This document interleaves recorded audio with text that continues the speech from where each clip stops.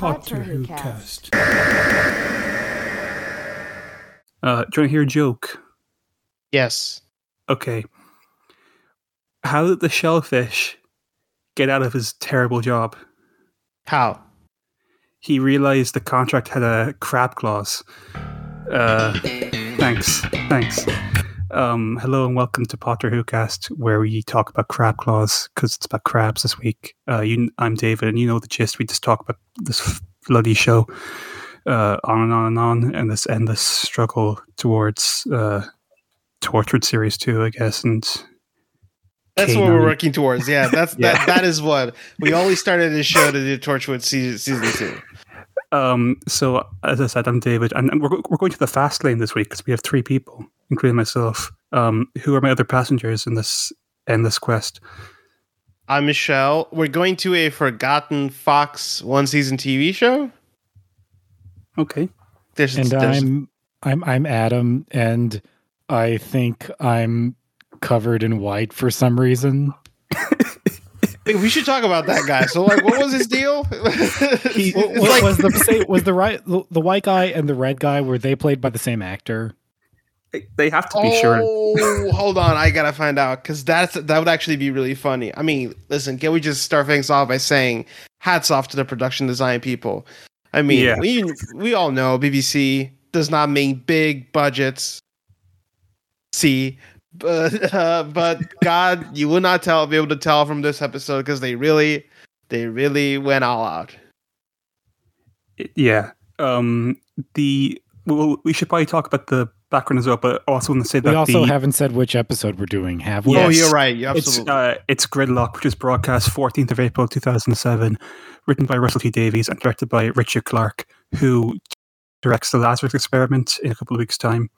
And then, like Charles Palmer last week, takes a very long break and comes back for Series 6 to direct The Doctor's Wife and Night Terrors. I want to say as well that the set design, like the city design, apparently is heavily, according to Russell T Davies, it's heavily inspired by Coruscant from Attack of the Clones and I guess Phantom Menace as well, which you can definitely see like the Star Wars in a lot of this episode. But before we do anything else, I just want to get the gist of this episode, which is that the Doctor and Martha go to New York. But they go to like kind of the shady underside, which is kind of all abandoned. Martha's kidnapped by this couple who want to go to the fast lane on the motorway, and you need 3 people to go there. The Doctor commandeers a vehicle with piloted by Brannigan, who's a cat. Doctor kind of goes through each car to get down to Martha, and turns out that the Macra have been set loose from New York City Zoo. The face of Bo's there as well. And he and the Doctor basically open the motorway up because all the people in the city are dead because this new drug called Bliss came out and they all overdosed because it was so good. The motorway is opened up by the Doctor in the face of Bo, who dies, but not before he tells the Doctor that he's not alone. And the Doctor tells Martha, everyone on my planet died. He gets very emotional. There's a very nice kind of emotional ending scene, and then it ends. Good episode, I think. Very timely for us to talk about an episode where everyone is inside tight quarters and locations because the air is bad, and if you go outside, you cough. What? I don't know. I'm just thinking about it. Did something happen or something? I don't get it. Did something happen? Oh, he's talking about because it's springtime and we're about to have a lot of pollen in the air. Yeah. Allergies. Yeah. Ugh. Absolutely. Yeah. Yeah. So, one thing that really caught me about this is that it's maybe like the most emotionally charged episode they've had so far. There's a lot of like kind of communal moments and a lot of like sentimentality on show for like most of the characters that I don't think Russell's really kind of like, because like the Russell of the past wouldn't probably do like the old rugged cross scene where they're all singing and like at the end when they're also sing Abide With Me as well. Like this feels like kind of a turning point in maybe how emotional this Doctor will be and how open to, the sense of unity the show will have. There's a great quote Well, really cool. There's a great kind of thing in The Confidential for this where Russell talks about how much he loves when Doctor Who goes into like the idea of hope and how the Doctor is like a symbol for hope for anyone they come across, and that he wanted to get that across in this episode, that like the Doctor is a symbol of hope, which I think he does pretty well in this. Yeah, I guess. I don't know. To go back a bit, like you mentioned that hymn that they all sing. What is that hymn? Old Rugged Cross. The Old Rugged Cross. Yeah. Which I gotta say, when I saw it, I was like, this is the most British New York in the world, but the Old Rugged Cross is an actual American song, so let's give him credit for that. Now, like, we cannot skate past this point, especially since I am coming to you from New York, just the first new. I'm not coming to you from regular York or York, Pennsylvania, for that matter. Mm-hmm. But yeah, like, there's only the news lady who even bothers attempting an American accent, right? Yeah, everyone else is just either Irish or American. I mean, for starters, they're driving on the wrong side too. So, and at no point nobody goes like, it just kind of shows a little bit. I mean, Doctor Who's got this thing where it's like lots of planets have a north. Why does everyone have a British accent? You know, we'd be here all day if we. but in this episode in particular, it is very egregious. Just how they're like, oh, we're heading off for Brooklyn, are we? Like, you know, it's just like. It's been a billion years. And that's another thing. Like, clearly they just like went to MapQuest because this was before the dominance of Google Maps, and they just looked at the names of places in and around the city, and like I was trying to figure out, okay, so like they're trying to get to Brooklyn, the others are trying to get to Fire Island. Where the hell is this taking place? Especially in relation to Pharmacy Town. It's don't you know Fire Island? That's right next to Firefest. Well, timely reference there. Please, you gotta give me. I mean, listen, this episode. Fire Island is a real place. Out on Long Island. Yeah, out on Long Island. It's a sort of like buffer island to the south of it. It's basically one long strip of beach that goes on for a long way. You have to get there by ferry. It's notorious as a party spot in general and a gay party spot in particular. In fact, later this year, they're making a movie called Fire Island that is, to sort of bring this all back around, a gay retelling of Pride and Prejudice. Ooh. Actually, that actually sounds really interesting. I gotta ask you, as a real bona fide New Yorker, is this plot of being stuck in your car relatable? No one drives in New York. It's the worst. That's what I was thinking. To pick for a story about everyone driving. It would make so much more sense if this was L.A. That's what I thought. I was like, as I was watching this thing, I wrote down a note where I was like, God, this story, hits me at a deeper level because I hate cars, and this is the thing I fear the most about cars. And I was writing it, I was thinking like, wait a second, nobody drives in New York. Like, what is it? It is such a it's just New York, but it might as well be New London, which is, what, I agree that it's like, but New London, you mean in Connecticut? It's so like disconnected that I'm angry that they didn't do the work, but I'm also like, I can't be that angry that they didn't do the work because it's New York, where the drug peddlers in the slums are Scottish and Irish, which. And also, they're kind of like they're about 2/3 of the way to breaking into song. Oh yes, they're about to go like, "Would you like to split beef?" So like they're about. To yeah, they're the Thénardiers from Les Mis. They're 5 minutes away from the beggar woman from Sweeney Todd, which is is all fine because I feel like this story is all the real thing that kind of. The real thing that has made the story timeless to a certain degree is that it's that we're still with this problem. Like gridlock still is a problem to a certain degree.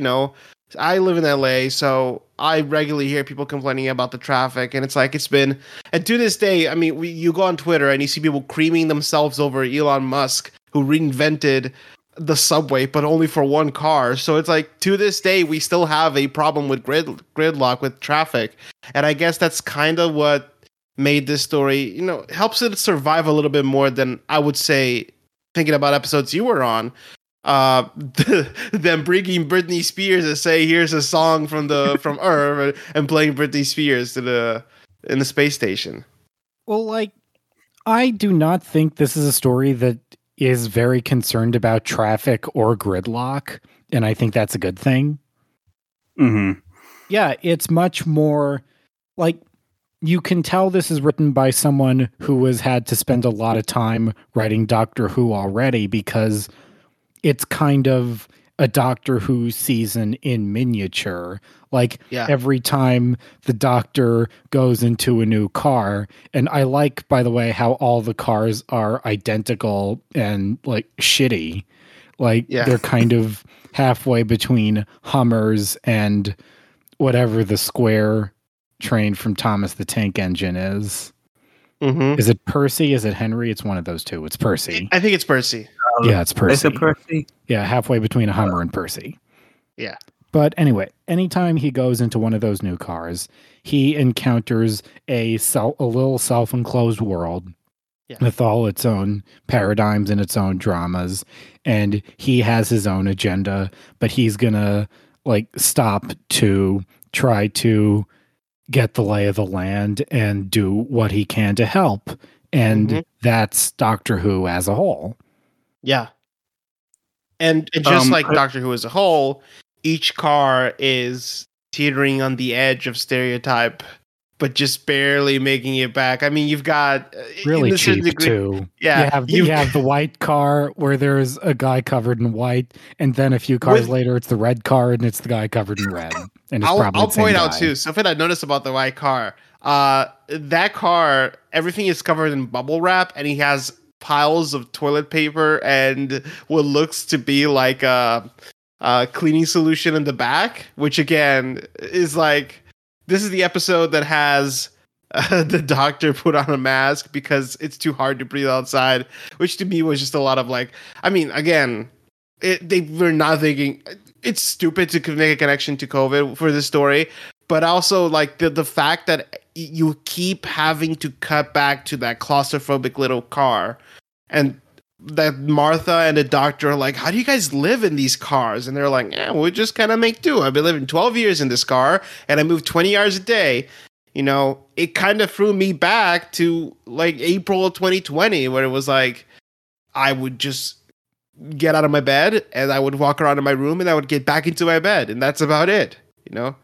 The part that really rung the truest for me emotionally in relation to the pandemic is the very last car he gets into, and it's this guy in a pinstripe suit and a bowler hat who immediately offers him some water, and you can tell that they wish he could have offered him a cup of tea.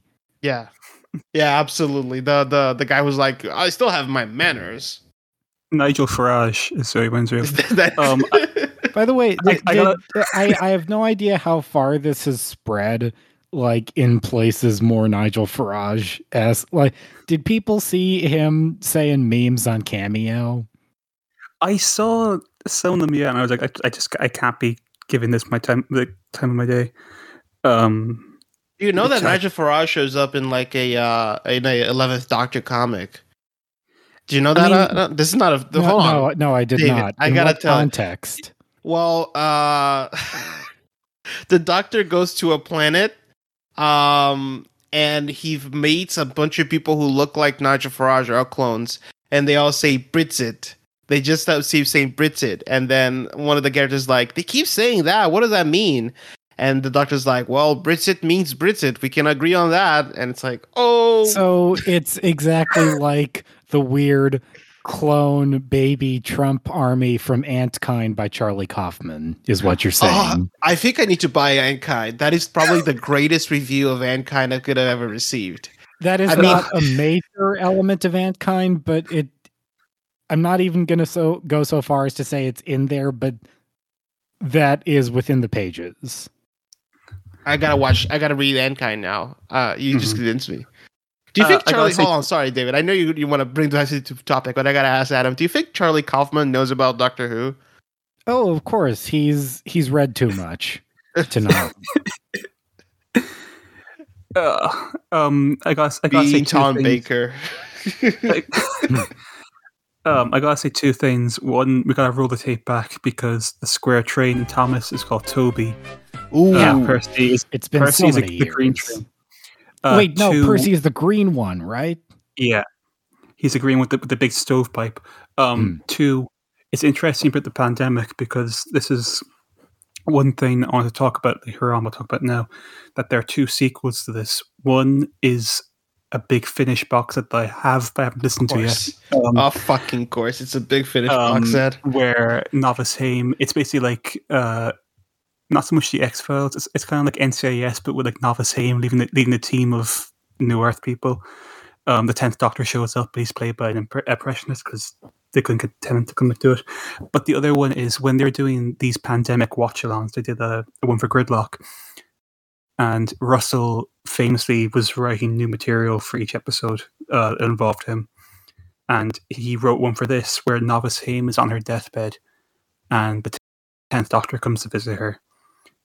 It's animated. It's on YouTube, I think, and it's worth watching. When does he come to visit her? As she's dying. It's like she's like dying. No, the 10th Doctor. Presumably, this is like decades later for him. This is for her, and like at some point between episodes for him. I think it might be his big farewell. Oh fuck God! Yeah, look. Okay, there's like so many things. The longest fucking tour, though. Like they're gonna put a fucking box set out called the Goodbye Tour. Just fucking stories with 10th Doctor. That 10-second stretch. This is a bit of a spoiler for you, Michelle, but in the 11th Doctor episode of the Sarah Jane Adventures, he reveals that when he was doing his like big goodbye, he went like back through all his companions because he didn't see Jo Grant when she was like in the Amazon or whatever. With I don't know. What I want to talk about, it kind of leads us into the Face of Boe. Is I don't know if either of you are aware that like Russell accidentally set up this entire episode like years in advance. Tell me more. So in 2005 we get this book. This is an incredible book that I recommend if you're a listener who has kids who wants to get them to Doctor Who, buy them this book. It's called Monsters and Villains. Is it? Yeah, Monsters and Villains. It came out in 2005. It's like a reference book of classic monsters and Series 1 monsters at the time that like goes through like each of their episodes, what makes them whatever, like has like a summary of the episode, all this like concept art and stuff. It got me into classic Who. But for the Face of Boe has an entry in it written by Russell called it's just whatever. It's a translation of a writer called J.B. Dane, who was obviously an invention.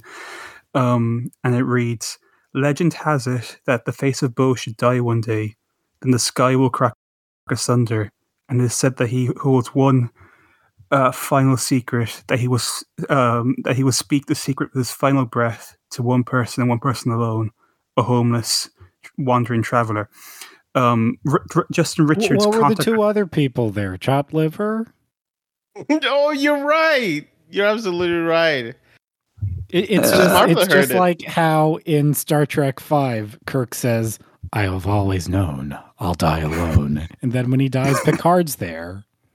So like Russell wrote that in like an afternoon, handed it in and went off, did his job.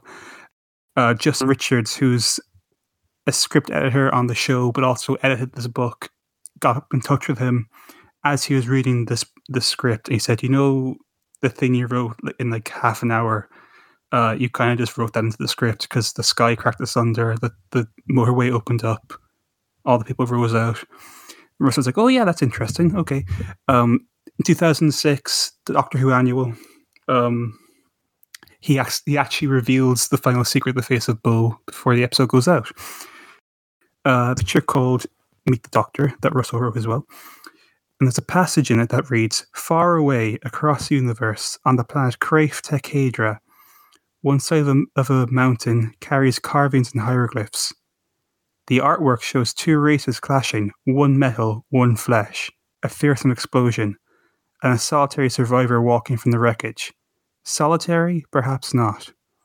Under this figure, a phrase has been scratched into the stone, which translates as, 'You are not alone.'" So he's basically incepted this whole thing. But I also guess that, like, Michelle, you know as well as I do that he plans ahead by an absolutely astronomical degree. Yeah. Like, the Toclafane especially have been in play since like 2003. I have expected Toclafane to be on the first episode of the 14th Doctor, just because we've kind of built up to that so more. I mean, can we talk about the Face of Bo? Because as you were talking about the Face of Bo, you mentioned that the book talks about classic monsters, and I remember that this episode has a classic monster. Yes, right? Well, it has the Macra. The Macra, but it has. Okay, I can actually talk about that as well. The plan originally was he had two things in mind. One was a giant lizard like Godzilla, and the other was a giant octopus. And then, as far as I know, it came to giant crabs, and he was like, "Wouldn't it be fun? Wouldn't it be a cute idea if we took a classic monster no one's really heard of beyond like diehard fans, and we just brought that back?" And so they met the Macra. But what they also do is, in the Macra Terror, which has been animated since, it's a good animation. I recommend people watch it. The Macra are capable of speaking. They're capable of, like, they're manipulating like a human colony, so they're not like mindless crabs like they are here.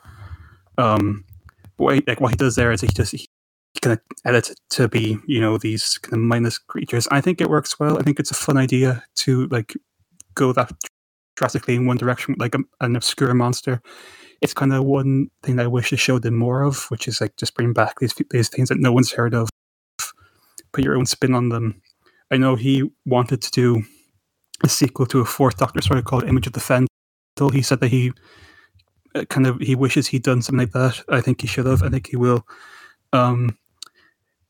But it's an interesting thing. And going back to the Face of Bo, I think it's an interesting kind of, I don't know if the Face of Bo here, because I know the Face of Bo was meant to die in New Earth, and then they were like, it's a bit too dark to have Cassandra die and then have the Face of Bo die, so maybe bring him back in another episode.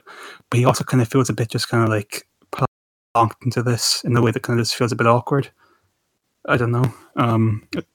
Yeah, I don't know about you. I would agree with that, but I don't know about you, Adam. I want to know what you think, because I also think it was very much like this episode is going in one direction, and then the last like 13 minutes. I mean, sure, the Face of Bo showed up at the beginning, but the last 13 minutes are just kind of like to bring a car metaphor. It's like it suddenly skids to the left. It takes a completely different path. I wasn't too unhappy with it because it did feel thematically consistent with the rest of the episode. Like all this time we were like the actual important people in their cars. Like, it's all about how they have each other. They have their sort of hopes for the future. They all have the reason they got on the motorway. And then, yeah, by the way, it's not called a motorway here. It's called a highway. That's another thing. Yeah. And while I'm at it, like, speaking of U.S. things that UK people might not immediately think of, your U.S. Doctor Who episode, gentlemen. Uh-huh. Like, there were a couple times there when you or Nathan said that, like, you wished you had someone who knew how American TV worked. Like, well, speaking... Hello. Can I just say before you go, I just want to say the one thing I wish we could go back and change is Jack Lemmon. The more I think about Jack Lemmon, that's the one I think it does not make sense within the context of the time because he's too popular by then to do a TV show. But other than that, I would say my issues start way before that because, like, to be blunt, like American TV costs money. Yeah. Mm-hmm. Like the BBC, like Doctor Who was able to get away for so long doing what it did because it was so cheap. And an American primetime TV show, like the reason there have never been American shows that last as long as Doctor Who on primetime, unless they're animated, is because eventually the actors can't do it anymore. And like whenever they've tried to change the focal actor, like people don't accept it. And what I initially thought you were going to be proposing is to have Doctor Who essentially be like Sesame Street or Mr. Rogers' Neighborhood, like really go into the other direction of the original pitch for the show and make it fully educational, this like PBS public broadcasting station mainstay that went on for years and years and taught kids through sci-fi adventures, because I think that is plausible. You are absolutely right. I mean, we did try to have our cake and eat it too. We did commit the sin that most of these fan casts did, which is like, we just wanted to see what American actors would be cool in Doctor Who. Yeah, but Charles Grodin especially. Like, American actors are on Sesame Street and those kinds of shows all the time. Like like when I was like 2 or 3, I was watching Bill Irwin on Elmo. Great guy. By the way, he should be. And Michael Jeter as his brother, lest we forget. Rest in peace, Michael Jeter. Yeah, rest in peace. I do agree with you, and I think a part of me really wants to just like go to the LA library and just rent out as many books on TV production in the 40s and 50s as possible, and just like find the version of Doctor Who that is for American TV shows, because like we cited, the thing that's really funny is that we cited Star Trek and Twilight Zone, but those are two shows known for being canceled after the third, like they were gone after 3 seasons. They were not that third season sucked because it was running out of gas already. Yeah, absolutely. So it's like there has not been something as long running, but I feel like the closest we got to that Doctor Who length, America got, were the syndicated adventure shows of the 90s. I mean, if you think about like Hercules and Xena, that was like the closest the American TV got to something like that, because those went on for like 9-10 seasons. You know? And like the difference between those is like when they couldn't do it anymore, what they did instead is like instead of hiring a new Xena or initially hiring a new Hercules, is they then made the Xena show and that went on instead. Yeah. They would have done like 3 years of Doctor Who, and then whoever you had, like Red Fox or Robin Williams, like your choices were good, by the way. They would have gotten bored and they would have started a spinoff about someone else. The thing I do consider is that you are right that whenever people try to change the focal point of the TV show, everybody flocks away. But a part of me wonders that, like, sure, Doctor Who had the BBC backing, but they managed to get away with it, and they managed to teach their audience to expect that shift. Like, the fact is that, like, they did it in the 60s, and they didn't immediately go get canceled. Even if they did have the BBC backing, that was still like a gamble. Because it was a kids show. They got a new Elmo and no one complained. But Elmo is that's I think that's different, you know, because Elmo is a character. Right. Yeah, it's a puppet, and I feel like only we know who the two different performers of Elmo are, the different performers of Ernie and Bert and all that. You know, it'd be kind of like, I think the comparison would be if you kind of like, instead of killing off the character of Doc Hopper, is it not Doc Hopper? Just get the character of Doc. They just switched, had a new guy come in and say, "I'm Doc," you know? And the thing is, they didn't do that. Which Doc? Who's from Sesame Street? Isn't it Doc? What's his name? The guy who had the birdseed milkshakes and he died, and they had Big Bird learn about his death on the show. Mr. Hooper. That's why I said Doc Hopper, because I was thinking of the Muppet movie. Yeah. Mr. Hooper, yeah. That would be like if instead of killing off the character, they brought somebody in as Mr. Hooper, which I think wouldn't have worked because, you know, it would have just been weird. Kids would have been like, what's going on? Mr. Hooper can regenerate. But you are absolutely right. Although maybe we should split the deal and say that Doctor Who in America is a 13-season CW show that refuses to get canceled.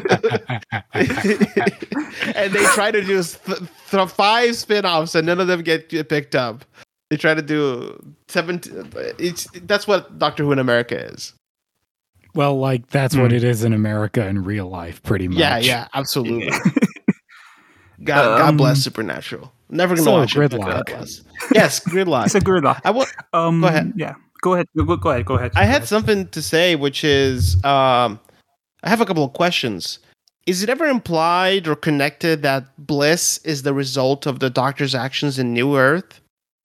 No, and I don't think they dare go that far at this point. Even though like series 1 finale is, because the series 1 finale is them being like the Doctor messing about in the long game caused the Dalek Empire. Yes, but I don't think here they're willing to make that connection. I think if they did, it would maybe bring down the episode a bit because it's such an episode about like holding out hope and holding out like memories of like having like hope and like persevering is like such a theme in this episode. I think having that kind of thrown in would maybe kind of knock it one way, and they probably wouldn't want to do that.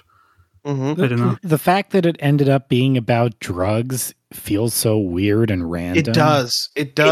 Yeah. When the Doctor was like, when I come back, I'm going to shut down this street. I'm like, what did they do? Because, I mean, it's clearly not that bad.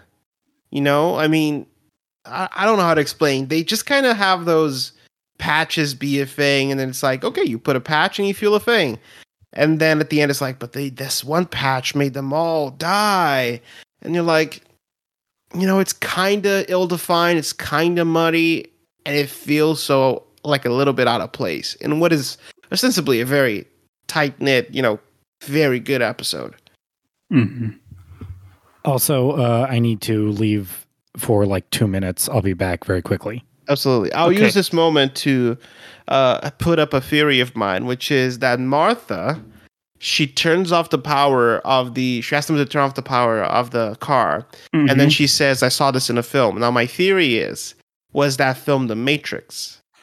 You know, you're saying this as a theory, and I wasn't able to corroborate this, but I did read that it is a reference to The Matrix, which is fun. Yeah, because she's now a Wachowski stock player. But also it is, by the way, I love that the Wachowskis have stock players. We should go back to that, you know? We should go back to that. Like, I feel like Robert Eggers is the only one who has it, because Willem Dafoe is in for all of his movies, you know? I mean... Wes Anderson, too. And the Coens kind of have that as well. Yeah. Because your man, Harry Melling, is in most of their new ones. Yeah. But also... I'm back. Thank you. There's a much more straightforward reference to Matrix, which is the moment where they all go up into the sky. I mean, that reminded me of the moment in Matrix, the third one. What is it called? What's the third one called? Revolutions? Yes. Is it Revolution? Yeah. Where they go over the clouds and they see the sun for the first time. And it felt like a very... I mean, I don't think it was on purpose. I think it's very accidental. But considering that they had a reference to the Matrix earlier in the episode, I found it very, very interesting. Mm-hmm. You know, these are two stories ostensibly about humans living in a constant grinding wheel, thinking that like, oh, you know, there's sky out there and there's a beautiful world out there, and then they find out that actually it's all fake. And then at the end of the day, they go see the real world. Yeah. Speaking of movies, I just want to fire off some cast info at you, like a Gatling gun. Much like Neo fighting that army of Agent Smiths. You two are Neo, and I am Agent Smith for firing information.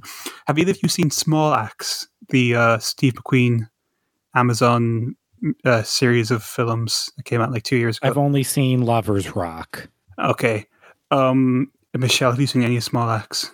No, I have not. Sorry. Okay. Well, the Mangrove, which is the first one, the guy in Mangrove in real life is the father of Lenora Critchlow, who plays Sheen, one of the hijackers in this.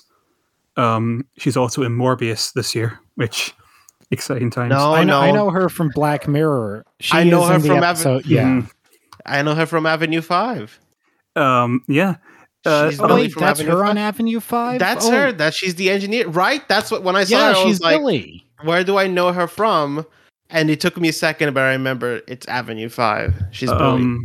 Also in this episode, we have Jennifer Hennessy as Valerie, who we'll encounter her again, Michelle, in about 3 years' time. Do you know where we'll encounter her again? No, where? She plays Bill's stepmother, or foster mother, sorry, in series 10. She's in like 2 episodes. We have Struan Roger as the face of Bo.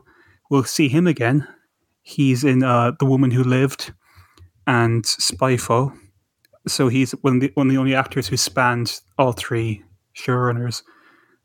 He's also the first actor to play the Three-Eyed Raven in Game of Thrones before Max von Sydow took the role over from him.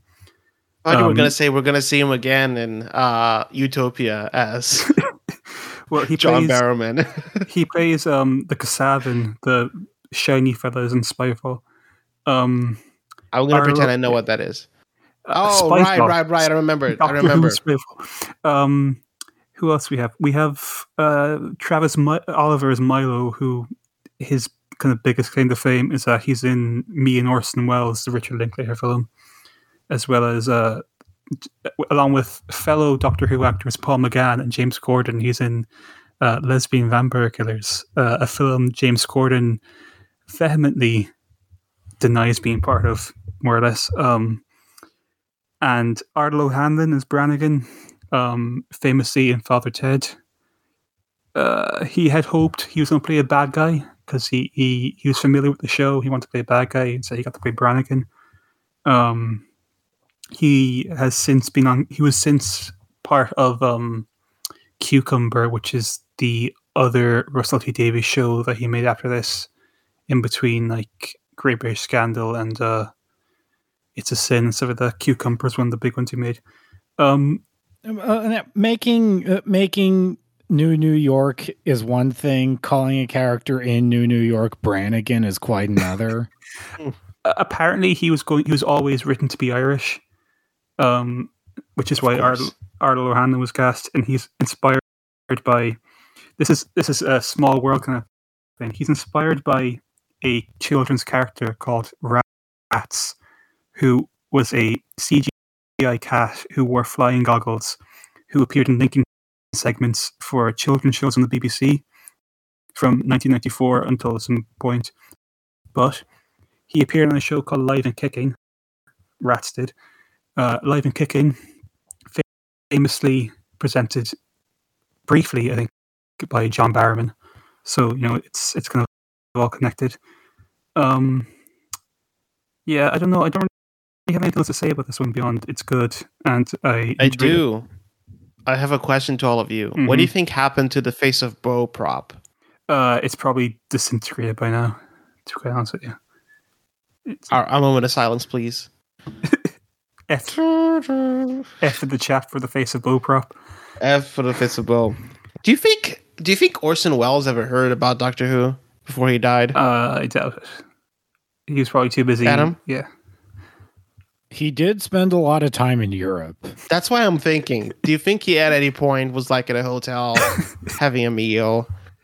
It was like, can you turn on the television? And John Pertwee was doing something. It's like, if he heard about it, he didn't care. Yeah, I think he was probably too busy thinking about I don't know, Elmer the Horay or something. Or how to fund this movie. Listen, I just like the image of he died in 85, right? It was 85 Davison or 86. The Transformers 85. Movie was 86. Yeah, 85. No, he died in 85, but Transformers was posthumous. Okay. Yeah, that's fucked up to think of. It is. That's just it was that and the what was it? And the moonlighting episode, which he introduces. The noir. No, nobody knows about that. But listen, I know about it. Okay. David and Maddie. That's why I'm thinking. I just like to imagine that Peter Davison got told, "Hey, Orson Welles saw your episode." It's like, "Where's Orson Welles?" I don't think he would have told anyone about what he saw. He was a closeted fan. He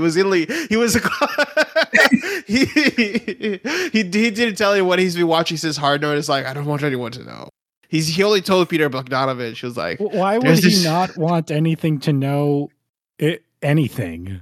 Why would he not want anyone to know any opinion he had? He's Orson Welles. You're absolutely right. You were absolutely right. If he did watch Doctor Who, he would have been complaining about them recasting Hard No as it happened. Mm-hmm. Do you think if he went back in time and told him he was in the Big Finish audio, he'd be like, "What the fuck are you talking about?" I think he would try to live longer just to stop that from happening. Is Orson Welles a character in a Big Finish? Yeah, There's an Eighth Doctor audio. It's a War of the Worlds thing, isn't it? Yes. Yeah. Mars. It would be. Yeah.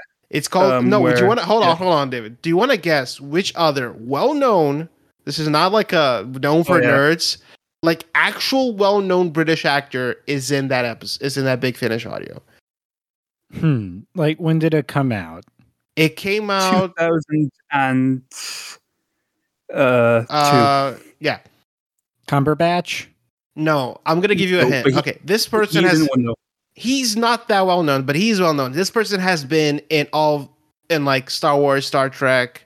He's been he's big. Pegg?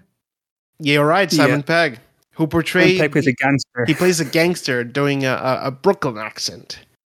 So he also says, I think he says the F word that rhymes with rag at some point. Oh yeah, he does, which just gets you out of nowhere. Talking about cigarettes? Yeah, I wish. But that episode as a whole is very written by Mark Gatiss. Yeah, written by Mark Gatiss. Absolutely right. I forgot about that. Yeah. Listen, we've been talking about in the previous episodes about when the Beatles episode is happening, but the real question is, when's the Orson Welles episode happening? Like, if Vincent D'Onofrio is not going to be around for much longer, we got to get him on. Are you Jodie Whittaker's? Like he's spry. He's got plenty of spring in his step. Michelle, you famous about Woody Harrelson? Not Woody Harrelson. William Hartnell was like what? No, was it Woody Harrelson you thought was older than William Hartnell? He was Woody Harrelson, yes. I'm not good with ages with people. You're absolutely right. It's just that D'Onofrio, I see that he's bald, and in my head, I'm making him older than he actually is. Like, let's play a game. Michelle, he's not even bald. He just shaved his head to play a bald character. I'm sorry. Michelle, have you seen him in the new Magnificent Seven? He's got a magnificent, pun intended, head of hair and beard. I'm looking it up now, and you're right. He does. He's how old do you think he is? How old do you think he is, Michelle? D'Onofrio? Yeah. 69? He's 62. Okay. Well, I'm close. See, I was close. 63 this June. If there's something else to say, we'll move on to our special game this week. Yeah, sure, the final play. Sorry. I just want to mention that, like, the whole drug parable that feels really out of nowhere, especially since it seems to be like the most pointed social commentary in the entire episode, since this was obviously 15 years before it all became relevant. Yes. Mm-hmm.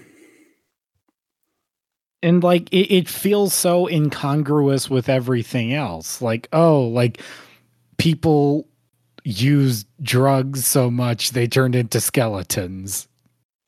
Mm-hmm. Actually, that is a good point. How does that happen? Whatever. No, like they mentioned, like it wasn't the drug that killed people. The drug mutated into a virus that killed everyone, so it then died. Oh, man, it's just it's. I don't even know what it's doing. It's kind of like last week where the Carrionites were like, we came to your world because William Shakespeare was sad, and then that opened a portal in our dimension that we got through. It's just one of those weird kind of like, I don't even know like where this is coming from. If we are going to do the game, I just want to know as well that during this episode, I think was it when this episode went out? Let me check. No, when this episode's being made, Battles in Time was launched to the public, which fits nicely into our game, which is Battles in Time. I'll explain this to Adam. Adam, this is basically like Top Trumps, only the BBC had a hand in putting it out. I have a collection of trading cards which have stats on them for characters and whatnot. And what I want you to do is I'm going to give you 2 characters from these cards, and I'll read out what the stats are because they're very specific stats, and you have to guess who is the higher stat. I'm supposed to take Doctor Who characters and reverse engineer how they'd be as Pokemon? Basically. Yes. I'll give you an example. I won't use Sally Calypso, which, by the way, Sally Calypso, the person who plays Sally Calypso in this, from what I can gather, was not anything before this and has not been anything since this. I assume there was someone using another name for some reason. Yeah, or an actual hologram. Yeah. Hologram technology. Can't find anyone who can do a halfway decent American accent. Guess we just have to use Simone technology. Honestly, if everyone loves jokes about the movie Simone. If you told me that the UK would rather build an artificial intelligence instead of hiring an American actor, I would totally believe you. But to give an example, Sally Calypso, so the five stats are intelligence, agility, stamina, special abilities, and fear factor. All her stats are 100. For some reason, it's just kind of. I don't know. What's the scale? What's the range? Well, some of them are like the average one will be in maybe the 4,000, 3,000 range. Some of them have very high fear factors for some reason. Some of them don't. Michelle, you can go first. Just give Adam an example of how it goes. So the 2 characters I'm giving you, Michelle, for there's 3 rounds. So this first round, I'm giving you. Pharmacist number 2. Yes. And New York businessman, or as we call him, Nigel Farage. So pharmacist number 2, her card reads, one of the pharmacists who didn't think there was anything wrong in selling moods to people of New York. The card for the businessman calls him a dapper driver who didn't forget his manners when the doctor dropped by. He served up a glass of water. Okay, so of these 2, who has the higher? Let's see, who has the higher agility? Is it pharmacist number 2 or is it New York businessman? New York businessman. New York businessman has an agility of 3,900. Pharmacist number 2 has an agility stat of 4,100. So you have lost that round, my friend. Okay. Adam, I'm going to give you... Let's see. I'm going to give you... This is going to be an interesting one to figure out. You have Face of Beau in brackets saving New York and Face of Beau in brackets dying. Now you may think these have the same stats. Face of Beau dying, I choose you.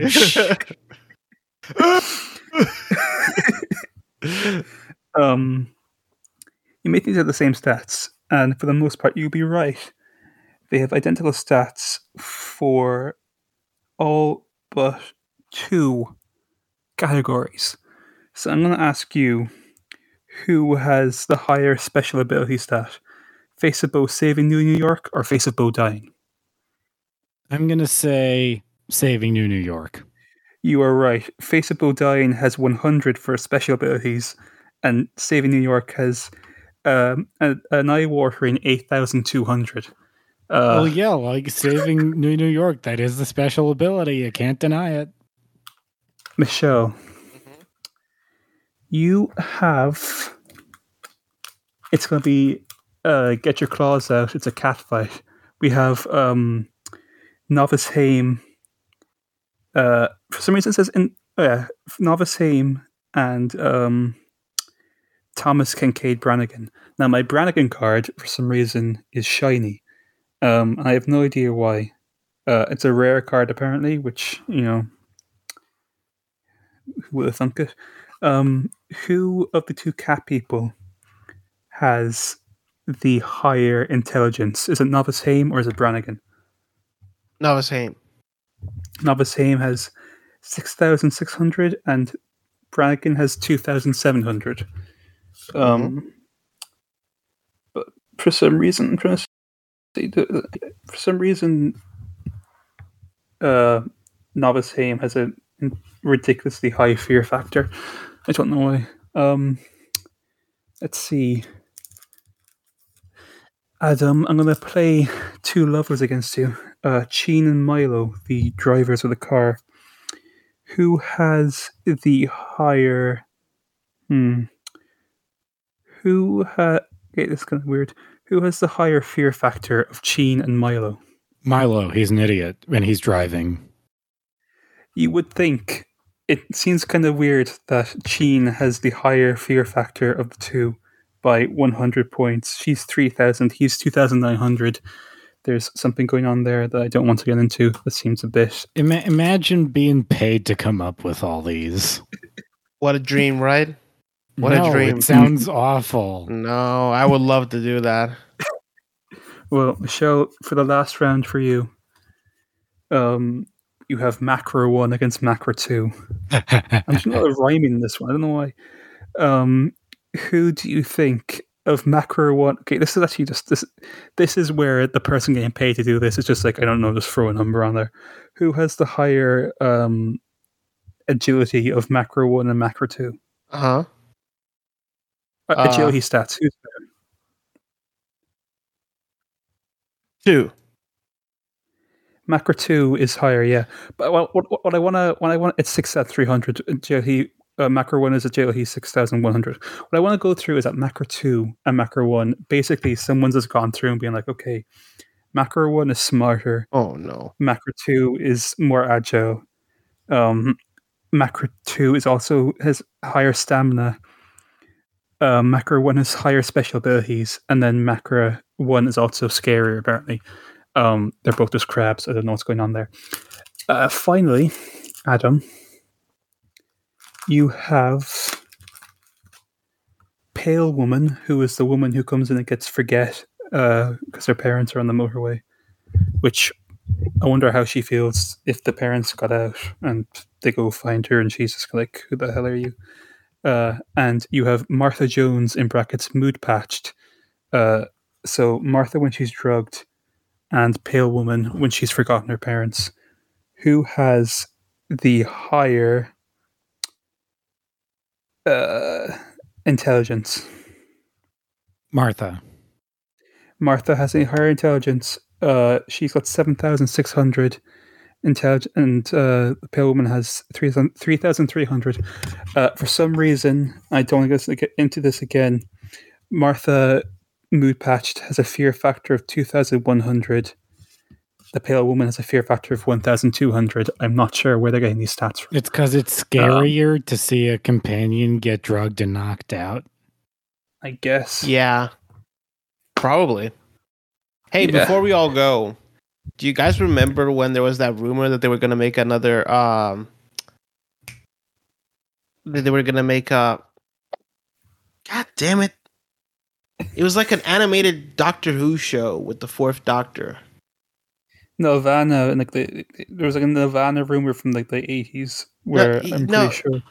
Am I mistaking that for? Am I thinking of that? But I think you are. Oh, I think I am. I'm sorry. Are you thinking of the Richard E. Grant thing? Yeah, I think the so. Schalke, which they made in 2003, and then they won't make any more of because apparently someone asked Nick Briggs if they'll ever do like a big finish of Scream the Schalke, and he was like, I despise Scream the Schalke, so no. So rest in peace, Schalke Doctor. Nick Briggs can never do an impression of you. Sorry, that would be funny. I don't know if we're done, and if we are done, well, first, next time. What does that mean? We are the only 4 Daleks in existence, so the species must evolve. A life outside the shell. The children of Skaro must walk again.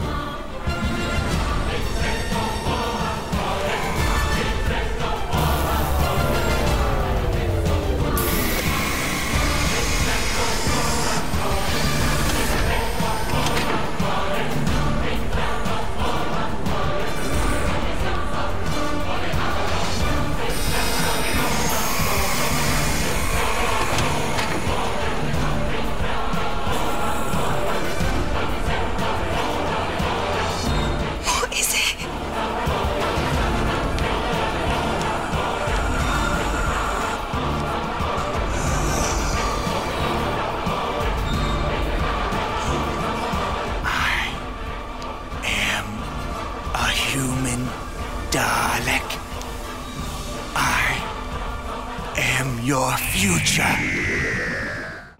And I'll play the clip. And secondly, Adam, is there anything you want to plug before I move into general plugs? Nah, I'm good. Glad to be here. We're all glad to be. Yeah, we avoided the Macra in our little car. Actually, I do want to say that the kind of weird bash creature that gets killed in this, great like one-off monster makeup. Same for the American Pastoral cold open couple. That's a fun little gag they do. I want to ask you, Michelle, about something. I want you to give me your honest and complete answer. Okay. Yes. That crab claws joke. Do you think I could make a living out of doing that kind of stuff? I think you could. You think I could? That's good. Other than that, do you think I could find podcasts about like anything else anywhere in general? Yes, you can find a lot of podcasts about a lot. Let me do that again. Yes, you can find several podcasts about pop culture and other subjects at friendlymush.com. That's friendlymush.com. There you can find podcasts like Potter Who Cast, as well as the Condensed Truth and Essential X-Files podcast, and Heavy Metal, a podcast about Scooby-Doo. Scooby-Doo, where are you? It's funny, actually. I say this earlier on. You were talking about like how there's no American actors in this. I'm pretty sure that's because they zip all the budget on next week. Where it's just all these UK-based American actors and Andrew Garfield. But yeah, if that's about it, I'd say we're. Did anyone hear that? There's like a. Because we're in the Potter Who Cast car right now. We've been recording. We've been doing like donuts around this kind of foggy area, and there's like a weird kind of like kind of snickering outside, like a crab claw or something. Yeah, we've been doing donuts between Mount Vernon and Whitestone. The joke is that those two places are completely separate, and they're on opposite ends of the city, more or less. There's something, but worse than that, guys. There's something down there in the fog, and that something is a giant enemy crab. It's after massive damage. Also, I forgot to say something. Well, this is our farewell. The line "You are not alone" is so ridiculously vague that like I don't understand how he thinks that means that like there's another Time Lord, because it's just kind of like a general like, you know, listen up, buddy, hang in there, you're not alone, kind of thing. But anyway, you are not alone because you just listen. If your magical myth arc lines for the season are the same as a song from Dear Evan Hansen, it's not specific enough. We should go in that song. We should. Sorry about that, Adam. Doctor, you are waiting through a window. It's not called that. It's like waving through a window. Wait. Waving through. That's how he says it. Doctor, sincerely me. Let's hold out for a minute, because there's apparently embargoed news dropping in 1 minute, and if it's big news, I'll get a mic. Apparently, as far as I know, it's just going to be a promo image from the. You never know. This could be it. This could be the announcement. Hugh Grant, surprise! It was a misdirect. What? Chris Marshall? Did anyone who knows about Doctor Who believe that for a goddamn second? No, nobody believed that. But they were like, "It's gonna be Hugh." AV Club posted it, and I was like, "Hey, you gotta get those clicks." And then Hugh Grant was like, "No, nothing's dropped." And on, no one's tweeting. I'm going off Twitter. Yeah. Okay, nothing's happened. Well, call Geraldo, because we just opened Al Capone's. Oh no, it's promo pictures from Legends of the Sea Devils. Which that's fine. We do love our promo pictures. When is that coming out? Apparently, the director said it's going to come out on Easter, which is April 17th. Jesus Christ! Just give it to me already. But anyway. You probably won't hear this because I don't want to have it like Geraldo's fault. It will have gone out. That's about it. End of it.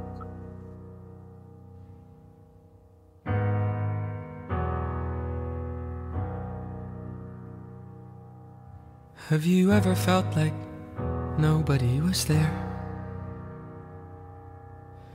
Have you ever felt forgotten in the middle of nowhere? Have you ever felt like you could disappear? Like you could fall and no one would hear?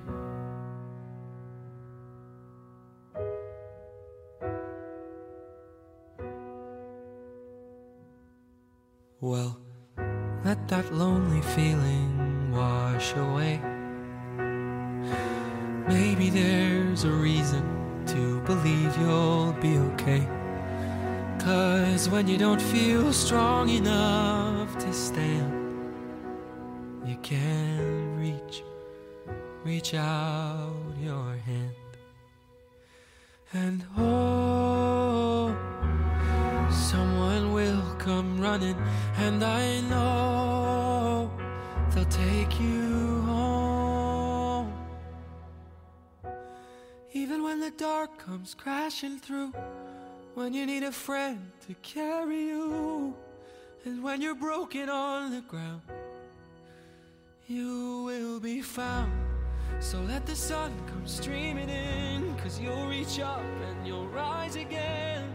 Lift your head and